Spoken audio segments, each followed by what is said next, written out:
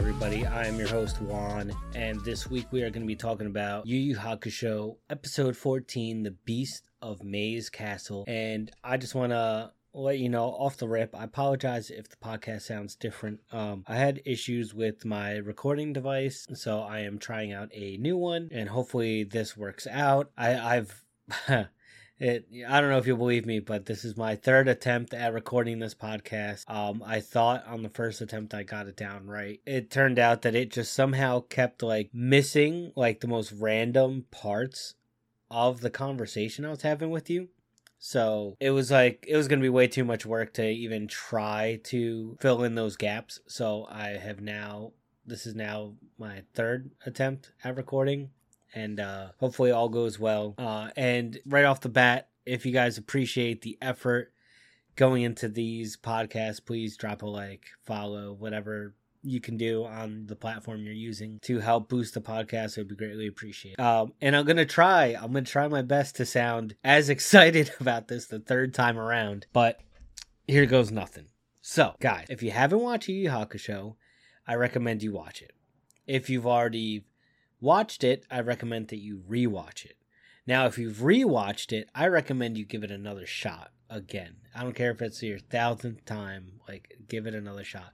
Because an episode like this one right here proves why this show is so good and why it holds up so well after so many years. Because last episode, which was Yusuke versus Rando, we ended up with Yusuke defeating Rando. Then we were getting into what would be the training arc of the show. We bypassed that. Unlike, other shows like Naruto or Dragon Ball and all that stuff, we bypassed that. Usually, in a decent good show, it would be 5 to 10 episodes, and then other shows might drag it out 20 to 30. This show doesn't do that at all. We skip 6 months of Yusuke's life and we cut right to the beginning of the end of his training. So it's Keiko talking to Yusuke's mom. She's trying to figure out when Yusuke's going to be back. And Yusuke's mom's like, yo, I barely talk to him. He calls me randomly to let me know he's alive. And Keiko's like, yo, this is annoying. I can't. You might be able to deal with this because you're his mother, but I can't deal with this. I'm at my wit's end. So Keiko leaves and she's walking down the road and she's pissed. She's pissed because she doesn't know anything about Yusuke right now. And lo and behold, here comes Yusuke walking up the road and runs into Keiko and says, hey, what's up? Been a while. So now Keiko and Yusuke end up hanging out, right? Then Kuwabara third wheels. I don't know if I would want a third wheel if I was in Kuwabara's situation, but it's what he's doing, and he kind of acknowledges it. Because at one point he's like, yeah, man, looks like you and Keiko really got something special. And Yusuke gets all embarrassed and stuff. But, meanwhile, there's really not much going on between the two. Except for the fact that she saved his life, But they're out in town, they're shopping, and they're getting milkshakes and stuff. And, Kuwabara and Yusuke are catching up while Keiko's doing some shopping. And Kuwabara's like, yeah, I only spent a day at Genkai's after the tournament because she healed me up pretty quick. She's pretty powerful. And Yusuke's a little amazed by that. And then Yusuke's like, yeah, man, I did 6 months of training. They're pretty brutal. And Kuwabara's like, yeah, fill me in. What, you must have learned some new moves and this and that. Yusuke starts telling him about the training. And he's like, yeah, I had to sleep with snakes for an X amount of time. I had to meditate over a campfire for a while. Then, I had to focus my spirit energy into the tip of my finger and then basically do a handstand on the tip of my finger with my spirit energy over a metal spike. So it was pretty crazy. He's like, I'm probably going to have nightmares for the next 4 years because of this training. And Kuwabara's like, oh man, that sounds crazy, but come on, let's get to the good part. Tell me about your new moves. And that's when Keiko comes over and Keiko's like, what? What are you guys talking about? And now they got to cover up. So Yusuke's like, oh, yeah. Kuwabara was saying how he wants to see a new movie. And Keiko's like, oh, yeah. I know a great foreign film that just came out. We can go check that out tonight. So they're all like, yeah, cool. Let's do that. And, Yusuke and Kuwabara are just they're pumped because they were able to bypass getting caught. And they get milkshakes, like I said. And they keep walking and now they're about to be at the theater, And Yusuke like notices they're being followed. So Yusuke decides to tell Keiko, "Hey man, Keiko, look, I gotta go back to the store and get something." And Keiko's like, "Yeah, I'll go with you then." And he goes, No, I'll be quick." And she goes, No, it's fine. I'll go with you. Like, I don't want to have to go in the movie by myself. And he's like, No, I'm gonna be quick. It's some personal guy stuff I have to pick up.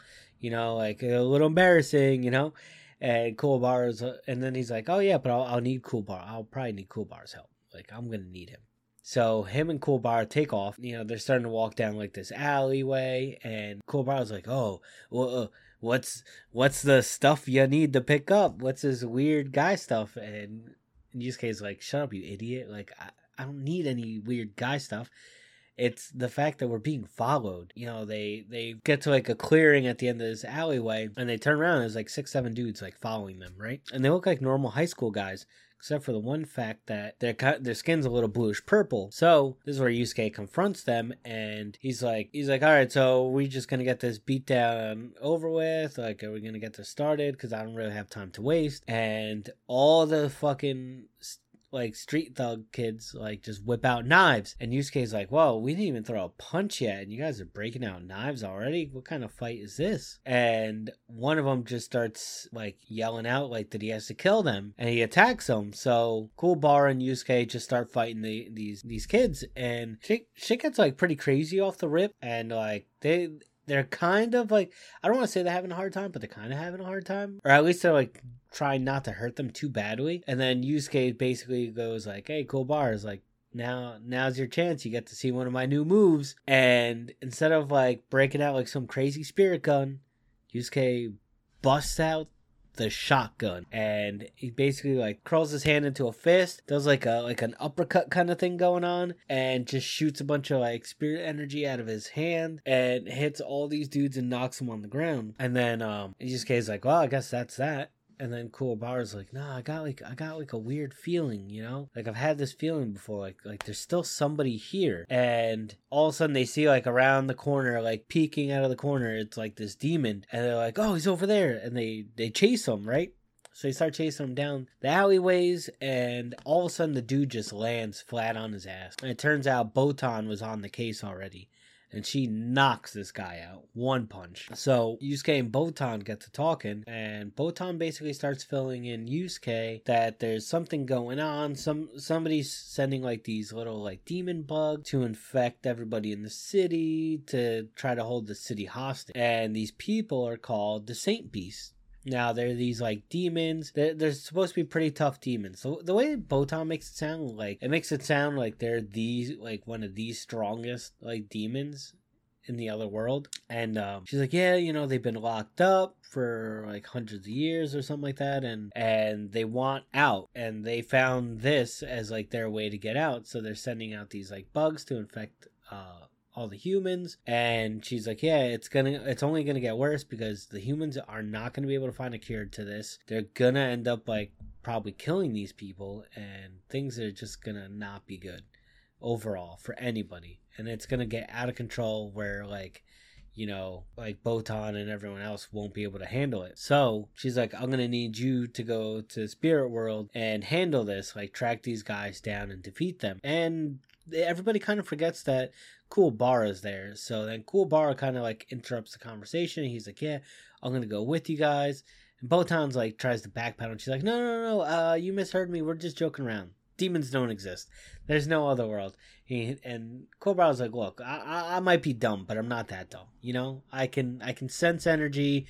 I can sense energy way better than Yusuke can, and I can see like the spirits way better than he can. So he's gonna need me if he's gonna go over there." And Botan ends up like saying, "Okay, yeah, I guess you're right." And she like explains that like this is like the most important thing to Koimba right now. Meanwhile, Koimba is like, you get like a glimpse of him that he's like super busy with paperwork because he ignored all the paperwork while watching Yusuke fight Rando and everybody. So he's backed up. So Botan ends up bringing Yusuke and Kuwabara over to this like hole in the ground. This is the only way to go in. They gotta jump in. And she's like, "Yeah, you should land safely outside of the castle." Kuwabara just dives in, not intentionally. And but he makes it back all right. Then Yusuke goes in, and as soon as they're in there and they're in the spirit world, they are confronted by what I call demon Jawa. So if you've seen Star Wars, you know what a Jawa is. Then you know what these little demon things are, because they are, instead of being hungry for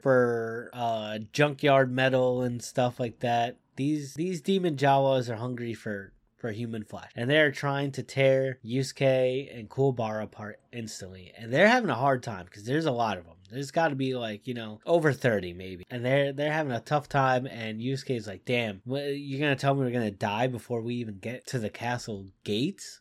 This is bugged out." And then that's when all of a sudden we get this like two bright orbs that float in and basically end up scaring these demons away. And it turns out that Kawimba sent Hiei and Karama to help Yusuke out. So, and it's meant to expedite their sentences for their crime for stealing those relics that they stole. And of course, there's some animosity, and Hiei's vowing to get revenge on Yusuke, and then Kuwabara for whatever reason has issues with Hiei and calls him a midget and all this stuff, and they do not hit it off. And Kuwabara tries fighting Hiei, and not knowing that Hiei is fast as fuck boy, because Hiei is just dodging every swing without even having to try, and he's keeping up his conversation no problem with Yusuke while dodging Kuwabara. We end up cutting to the Saint Beast, and they're like, "Yo, do you think these intruders are gonna be an issue?" And they're like, no, look, they're already fighting themselves. They're not gonna make it. They're not gonna make it anywhere near us. And we end up cutting back to Yusuke and the gang, and they start making their way into this castle, and Kuwabara's like, "Yeah, we should just force them to come out here, because if they're not pansies, they'll come out and fight us." And that's when Hiei takes a jab at Kuwabara again. He's like, "Yeah, man, your aptitude for strategicness is insanely good." And Kuwabara, of course, gets offended, tries swinging on him. That doesn't work out for him. And they make their way in, and they come across this flying eyeball that looks like all eyeball, half bat, a quarter tentacle. This flying eyeball ends up telling them that if they want to get into the castle, they gotta do some quizzes, some tests. And of course, Yusuke's like, "What do you mean? What kind of test?" So the flying eyeball is like, "Wow, you don't have to wait too long. I'm gonna answer that question by pulling this lever." Pulls this lever.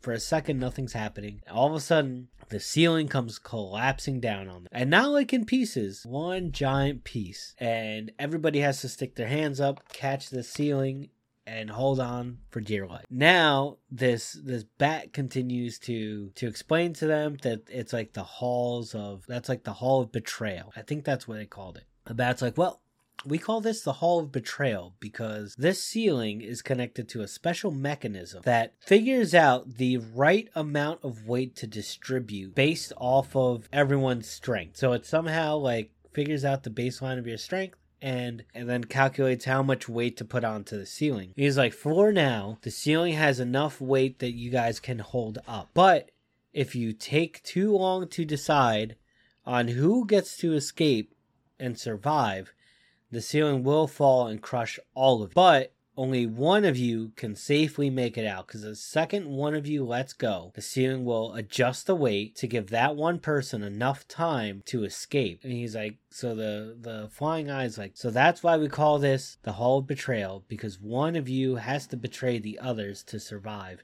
There's no way for all of you to survive." So then Kuwabara bugs out, starts yelling at this bat, this flying eye, and he kind of loses grip a little bit and has to adjust, and the ceiling comes down a little bit more, and so Hiei snaps at him. Then nothing happens. That's it. That's the end of the episode. So you have to stay tuned for the next. Since I think this is run on long enough, I'm not gonna waste your time. So don't forget, drop a like, follow, check out the Anime Movie Podcast, Animovie, down in the description below. Until next time, guys. Peace out. Take care. Catch you in the next one.